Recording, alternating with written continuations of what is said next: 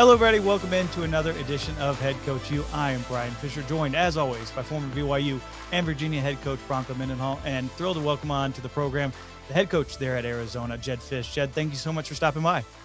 Thanks for having me. I really appreciate it. Looking forward to it.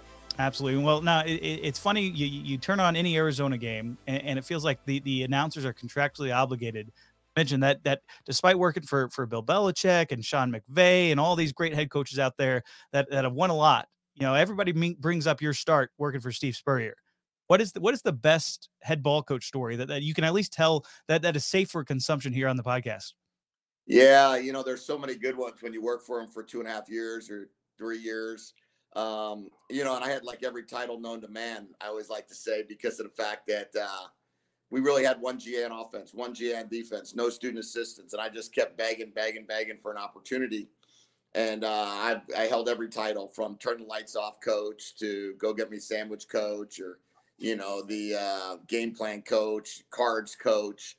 But the story that always stands out to me is he was coming to my wedding when I was coaching for the Ravens at the time. And he just got done with the Redskins. So he's living in Washington, and I was getting married in New Jersey. And I said, Coach, it's going to be easy. You're just going to get on one road, Delaware Memorial Bridge, take it up. And next thing you know, he calls me the day of my wedding. He said, I'm in Philadelphia. I said, well, you made the wrong turn. You got to follow the New Jersey sign. And he's yelling at me on the phone, and then I gave him the wrong directions, and I'm right back in GA mode. I'm straight back to being his GA. 3 hours before my wedding, nonetheless. And I said, well, my dad went to school in Pennsylvania. Let me give you, take the phone. So coach is trying to describe where he's at. And my dad goes, here's what I would tell you. Pull over, go to a gas station, buy a map, and then take the map and try to see if you can find your way right back to this spot. And he goes, finally, someone in your family's smart and can give me some good advice on how to get there. And I'm like, if I knew that, I would have given you that 4 hours ago. But he's a beauty. And he's been to a game every year that I've coached, that he's been retired. And he's been an amazing supporter all the way throughout my really tenure of coaching. You mentioned something earlier before we started recording that you just wouldn't go away. So in terms of getting your start, you were persistent, you were resilient. How much of that do you think is applicable now for someone young trying to get into the profession, and maybe compare it to the time that you started? And are there similarities or differences, or what would you say? Yeah, Coach, I think it's so unique now, and I try to tell that story to the younger guys, and I don't know if it necessarily sticks. I would never dare leave the office before the head coach left the office, or I would never dare not get there before him. And I think we're in a little bit different environment right now. I'm not sure if the younger coaches, I used to always think of myself as a younger coach, but now that I'm 47, now I'm on the other side, I guess. But, I drove to work every day with the mentality of I don't want to let down the head coach. And I drove to work every day, no matter if I was at the Rams, the Patriots, or if I was a GA or a QC, whatever it might have been. And I just think the younger coaches need to really take that mentality of everybody wants the job. Everybody wants your job. And to get the next job is so much harder that, you need everybody to talk about your work ethic. Because in the end, everybody wants to promote how hard they work. But in the end, how hard do you really work to be able to be the next guy that someone wants to take a chance on? Because as you know, when you're hiring somebody, you're hiring someone that's going to, your wife and kids, your other assistant coach's wife and kids, they're all counting on this one assistant coach to do their job. So I think that it's that mentality of how hard you want to work, how much does it matter to you, needs to really be part of every young coach's mentality. And I really liked that you made a comment how hard it is to get the next job. And so much, and you've moved a lot, as many coaches have. And that's similar. It's just kind of part of how it works to begin with. And man, you've had some amazing stops along the way. I would love to hear possibly just the contrast now of you being a head coach versus maybe what you thought it was being like a head coach when you saw either Belichick or you saw McVay or you saw Coach Spurrier, right? And from what you thought being a head coach was like as you saw them do it to now you're in the seat and what it's really like. And I'd love to hear you just kind of dissect Yeah. that. Yeah. I'll say this. It's definitely different than I thought it was going to be. Yeah. I read I think it was in Parcells' book when he said, you write your to-do list and then you show up the next morning with your to-do list from the day before and you have to rip it up because you have 8 more to-dos that you weren't counting on. I really believe that's kind of where we're at right now. And I'm learning it and I'm running the offense. So I'm calling every play and still scripting every play in practice and installing it. And but as the head coach, I think what you don't realize is what all those other guys did when you were wondering what they were doing. That I would say that's really the biggest thing for me is like, I could just imagine what our assistant coaches are like, right? When I'm like, hey, we got to start this offensive meeting at 11:30, right? And they're like, well, we've been here since 7:30. Why can't we start it at 7:45? And I'm like, well, there's about 8 other meetings that I have to go to. And in order for me to be ready for this meeting at 11:30 with you guys, I need some time to myself also. I need to be able to, where you guys have been in your offices, doing all this stuff that you need to get done. I think you have such a different respect for the guys that you've worked for. And I've worked for 10 of them, 10 different head coaches. And they've all been different and they've all done things differently. But the position itself, you do lose track. A lot of the X's and O's become, harder and harder to get to because there's so many issues with the Jacks and the Joes. And there's always something that comes up. And right when you think you're ready to do something else, you get a call from a donor, or you get a call from an administrator, or, you don't realize that there's an obligation that you have to get to in order to, represent the university in a certain manner. So yeah, it's been unique. It's been different. And then you start wanting to add in NIL and transfer portal and all the other good stuff of college football at 2023. And it's been different.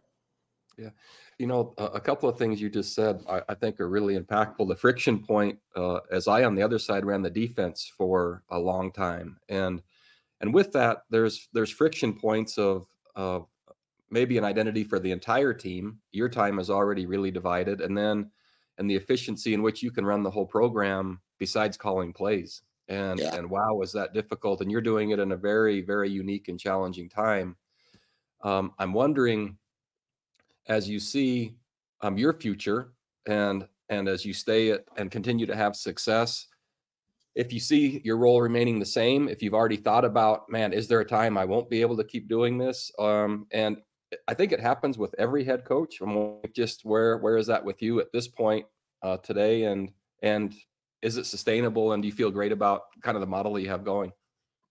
Yeah, I mean, it is certainly, I think, something that everybody thinks about, when you become, your first year as a head coach, you don't think about it, right? Your second year as a head coach, you're just trying to make up for all your mistakes from your first year as a head coach. Your third year as a head coach, you're thinking to yourself like, okay, well, maybe I kind of know a little bit more than I did the last 2 years. So, but I believe there's got to come a time that you're like, all right, what am I, I'll never forget what Brian Billick said to me. I asked Brian one time, I said, Brian, you got hired at the Ravens. I was working for Brian for 4 years. And Brian got hired at the Ravens because he set the all-time scoring record at the Vikings as the offensive coordinator. And he called plays for 1 year and then turned it over at Baltimore. And then for the next 8 years or 6 years, he was not the play caller and then had to take it over there at the end. And I asked him in the middle of that time when he was not running the offense, I said, Coach, how can you not run the offense? Like, and he said, and this is what he said to me, and I'll never forget it. I don't live by it, but I never will forget it. He goes, Jedd, it took me about 16 hours a day to be a really good offensive coordinator. It takes me about 6.5 hours a day to sleep to make sure that I'm ready for the next day and feel refreshed. He goes, so that's 22.5 hours. And I know they're not paying me $5 million a year for an hour and a half of work. Yeah. And, you start realizing, and that was back in 2005, right? And you start realizing that he's like, the head coaching job takes a lot more than an hour and a half. So how do you run it? You run out of hours. So Yeah. which job are you cheating? Which job are you not doing as well? Which job are you, so right now I feel as if, for me, with the program where we're at, I'm very confident in right now running the offense and how we're doing it. Coach Spurrier, on the other hand, would tell you, you know, you got hired because of your being an offensive coach. You call the offensive plays, right? Yeah. And so I think there's two different strategies behind it. Mhm. Currently, I feel good about calling it still. Mhm.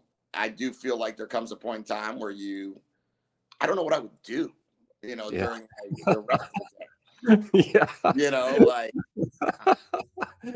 I would drive a lot of people crazy. Yeah. So, yeah, maybe one day, but I don't think anytime soon. And I certainly wouldn't let it get away from me enough that it wasn't our offense. Yeah.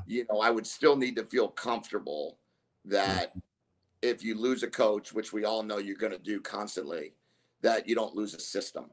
Yeah. Like, I know that defensively, it's always hard when you're on the other side of the ball that, if you don't have the ability to promote from within, then you have a chance of having to bring in a whole new defense. Mhm. That's why it's been really important for me to try to build a staff where you can promote from within if someone gets a better, a Yeah. head coaching opportunity. But on the offensive side, like, I don't want that for both sides of the ball. Yeah. That's very good and so insightful. And I think it's just something that every head coach wrestles with. So the way you articulated it, and to hear from, yeah, someone that I think so many of us respect, with Brian, it's just like that makes so much sense because there is only so much time. And quite frankly, your ascent and most of our ascents have been because of an expertise on one side of the ball or the other. And ironically, sometimes as the head coach, you're no longer doing what really got you to where you had the opportunity to do what you're Yeah. hired for, which is crazy. I'm wondering the contrast between maybe what you've seen from the players in the NFL versus the players and the young people in college, and maybe if your approach has had to change at all with the teaching, instruction, relationships, as the age is slightly different, or if it's about the same, and what insights could you share with us that way? Yeah. Well, the first thing that we felt when I got hired here is that, yeah, I heard this saying once. It said, if Nike built a hotel, we could all imagine what the hotel would look like. But if Hyatt created a shoe, we'd have no idea what the sneaker would look like. And the reason was they said that Nike is a brand, that Hyatt is a logo. Mm, And what I looked at it as, I said, I want our program to be a brand, not a logo. I don't want it mm, just to be Wildcats football over the last 25 years, because I thought that was going to be too much work to change the overall impression of the program and how we wanted to live our program. So when I got there, I said, we're going to make Arizona football brand, and the brand is going to be the 33rd NFL team.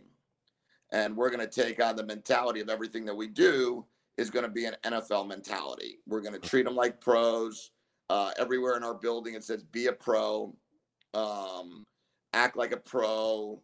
And a pro isn't just an NFL player. A pro is, how do you treat people around you? Are you a professional? Do you leave the locker room in a certain way when you visiting locker room? Do you leave mhm, an airplane in a way when are you a pro in everything you do? Are you a pro in how you handle your academics? Are you a pro, obviously? And do you train like a pro when it comes to football? Do you take care of your body? Do you just show up for practice, or do you do an hour and a half of prehab, mhm, rehab, post-hab? Is nutrition important to you? So all parts of our program was going to try to replicate an NFL system.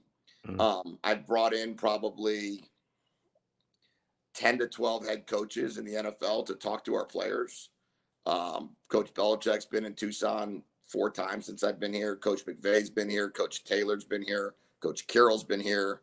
Uh, GMs of other teams have been here. Jim Caldwell's been here. We've had plenty of guys that have talked to our team about what it is to be a pro. Coach Billick was here. Mike Smith was here. And when we do that, we want them to understand, like, hey, being a pro is like, it's the greatest compliment that you could have on a football team. Like, when you walk into an NFL team, you say, hey, that guy's a pro. That doesn't mean that guy's the most talented. It means that guy knows how to do everything right. Mm-hmm. And so that's kind of how we built our program. Now, dealing with the younger generation, let's call it the 18 to 22-year-olds that all raise their hand and say, who wants to be a pro? And they all say me. It's just, I think that they all, hindsight is 2020. So they're like, man, I wish that I did a better job taking care of my body in the summer, like coach told us to. So then I wasn't dealing with this lingering soft tissue injury, or I wasn't, or, I guess when coach said it's important to be 225 pounds as a linebacker and I'm 214 and coach is all over me about it. I guess that's not really being a pro like he was referring to, or whatever it might be. So I think what we're working on every day for the last 3 years, and we put it up in every team meeting, is, are we behaving like a pro? Are we acting like a pro? And then we'll give examples. Guy misses a class. Is that acting like a pro? You got all sorts of things. These 3 players mistreatment. Okay, well, let's listen to what, Fred Taylor said about treatment. Let's listen to what Cooper Kupp talks about. We brought in the head athletic trainer of the Rams to Zoom with our team 2 weeks ago. And just to explain to him, okay, I gave him like 5 hypotheticals. I said, all right, this Todd Gurley sprains his ankle. What does Todd Gurley do in order to get back? And you try to use examples of guys, bring in basketball. Steve Kerr. Okay, Steph Curry did this. What does Steph Curry do on a night off? And try to teach our guys on how to be a pro. Man, I love not only the idea, but the tangible examples you're providing from real people who garner immediate respect. And not that you don't as the head coach, but sometimes other voices are needed to drive home the same point that you're saying, much like a parent. Sometimes one other voice that's respected with one sentence can drive home hours of what you've been trying to get done. I really like the idea of just those visitors. And it sounds like you've done a great job. Not only have you worked for great coaches, but you've built relationships where they'll come. Sometimes you can work for someone and then invite them and they're not coming. So it seems like that you've fostered great relationships that are enduring, that are now kind of giving back to the team you're coaching. Yeah, and that's a message I've given to our assistant coaches, to our young coaches, to our players. Like, guys, you understand, Coach Belichick doesn't have to get on an airplane here on his own cost in April every year. Vic Fangio doesn't have to fly out here and spend 3 days with our staff. They do that because of, hopefully, they felt as if when I was working for them at that time that I was giving them everything that I have. And there's a loyalty that gets built by, doing things right and building friendships and building lasting relationships. But, if you're cheating the system, they're not going to return the favor. So, and I tell our players that if you come here, and I tell our recruits that if you come here, you're going to have more access to NFL players and coaches than any other program. There's just no doubt about it. For 2 reasons, because there's about 5 or 6 coaches in the country that could make just the same amount of phone calls. But from what I understand, the other 4 or 5 don't. So if that's the case, then we win for that reason alone, in terms of access. It's very important for me, for our guys, to be able to hear from NFL people and NBA people. Our quarterback, Jaden Delora, sprained his ankle pretty significantly a few weeks back. And with an injury in your final year, there's always anxiety, right? It's like, what does this mean? So I had him on the phone with Steve Kerr, and Coach Kerr talked to him for an hour and talked to him about all sorts of things in life, about how to handle adversity and how to handle this and how to handle your rehab. And then I had Mike Lombardi talk to him about, what does it look like draft status wise? What does that mean for you? You have 34 starts already. Take a deep breath, and how you behave in practice will represent what they'll be bringing you in for anyway, right? Most likely you're going to get drafted to be a number 2 somewhere. So they want to see, as you're recovering from injury, how do you behave? How do you study? But if I say it, everyone thinks the head coach has an ulterior motive. Yeah. We all know. But if somebody says that doesn't have an ulterior motive, I think that really carries a lot of weight. I think the other thing that carries a lot of weight is you generate credibility by whom you have access to, that you can connect your players to. And when they see you as the head, reaching out to someone that's arguably the best in the business, and you've done that on their behalf, uh, trust starts to be fostered at a deeper level, and genuine concern that they see that you having for them manifests in maybe even a deeper way than it already has in your program. And that story spreads pretty quickly amongst your team. And I think just fosters that you have their best interest at heart. Yeah, and I think that's, one of the big question marks that was asked of me, like, why did you leave pro football to go back to college football, right? Yeah. And it's for what you just said. It's to build a relationship with these kids that you could help, foster a relationship that maybe some of these kids haven't had in the past, or maybe you could help impact their lives in a different manner than just waiting to draft them or waiting to pick them and then not really investing in them in the same regard. Um, it's obviously a little bit more challenging because you become so committed to these 18 to 22-year-olds that, I always say I have, 3 daughters and 110 sons. And, it becomes one of those situations you just want to do so much for them that you're constantly trying to gain their trust fast. Yeah. And I think you mentioned the word trust earlier, but obviously we always talk about trusting the process. Well, the process starts from the recruitment. Yeah. And I think it really starts with them believing you're an honest person that's going to really help them. Well, and I know for those listeners that can't see, Jedd, our coach, is in recruiting right now. So we're talking to him from a hotel room during a bye week or an off week, out trying to bring the next tier of player and person into their program. I would love to hear, just after you've been in the NFL and now you're back in college and now you're on the recruiting trail again. And because you mentioned loyalty earlier, pretty unique and challenging times to select and assess and build loyalty along the way. And so what's that been like for you now from the head coach's seat and the recruiting perspective? Yeah, well, we've been, if you kind of look at where we are in our 2.5 years into this program, when I got hired here, we only had 2 scholarships available. So our first recruiting class was the class of 22. And in that class, we have 11 starters right now. And we have a group that's an extremely tight-knit family. The moms call my wife constantly. And I know that, from everything I've heard about you, is that you've built an unbelievable family environment everywhere you've been, and the importance of, and maybe off the air, you could tell me about how that Sundays work, because I haven't figured that one out yet. But yeah. The fact of the matter is that when you go out on the road recruiting, I think everyone wants to talk about a family environment.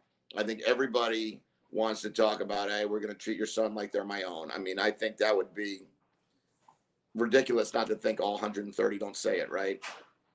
I just say, I'm going to tell you exactly what every coach tells you, okay? And you could determine if I'm lying to you or not. All I ask you to do is talk to our players. Don't believe what I tell you, because I'm going to tell you this. I'm going to tell you Arizona's the best place for you. I'm going to tell you that we're going to treat you like our sons. I'm going to tell you all those things, but so is every other head coach. So now what I ask you to do is talk to our players, any player, all the players, some of the players, and whatever they tell you, make your decision on. If they tell you, coach isn't that guy, don't come here. I'm not going to try to persuade you otherwise. And that's kind of been my pitch. Because I don't know, I really do believe in how we do it. We have a very diverse team. We have a Polynesian community of about 24 players on our team. That's an enormous family environment there. We have diversity throughout, I think we have 11 players from Hawaii at this point in time, and California and Arizona. And really, that's kind of what our team is built on. But it's built really upon one nucleus of family. And I think it's up to the players to really represent that, not me. I really like the kind of the litmus test of talking to your players, because we all know real recognizes real. And there's a sense you wouldn't call it recruiting if there wasn't an element of persuasion to it, right? That's different than a conversation. That's different than just you and I having a dialogue. Once it's once it's within recruiting, right, that kind of puts everyone up, their radars up as to what's truth here. If the player then chooses to visit your campus or grounds, access to your players, I think, is where they go for truth. And so I think it's really wise. Yeah, and we've also incorporated. When I was at Michigan, we incorporated an idea that I've taken with me is that all unofficial visitors, we do anybody that comes to a game, the parents, we do a barbecue or a tailgate for all of our current players, parents, all of our coaches, families, and all of our visit recruits, Mhm. families. And Mhm. we say, moms talk to moms, Yeah, dads talk to dads, it's go great. ask them questions. Yeah, Again, it's the old, are you selling or are you telling, right? yeah, I go with I'll tell you how it is here. You're probably going to believe I'm selling it. So might as well ask those other parents that really have no skin in the game. yeah, exactly. Well, it's just been really fun. Number one, I know how busy you are. I appreciate your time, and it's just been fun to get to know you. I've kind of watched from a distance, and you and I haven't met, but it's clear the progress that's being made. It's clear the identity and the specificity and how you're distinguishing the program. Because there are programs that kind of are like any other program, and then there are those that kind of compete on differentiation, where they're looking to be special and set apart in some way. And so I think you're maximizing not only the experiences you've had, but man, you're leveraging that on a day-to-day basis to really benefit your players, and it shows. So just really appreciate your time, and been really fun to talk to you. Well, thank you so much. I appreciate you Yeah, guys, and sorry for the little bit of delay, but looking forward to meeting you in person, Coach. it'd be great. Thanks. Absolutely. Thanks, Well, Brian. yeah, we'll definitely have to set that up at some point in the near future. Maybe get you out to Arizona game, Bronco, at some point. But hey, the slate is loaded. I know you guys are having a great season and a lot of tough games ahead. But we really appreciate the time, Jedd, and I guess go out there and get the next wave of Wildcats out there for you. Appreciate you jumping on. Yeah, that's the goal. Thanks, guys. Have a great day. Thank Absolutely. All right. Well, for Bronco Mendenhall and for Jedd Fisch, I'm Brian Fisher. We'll catch you again next week.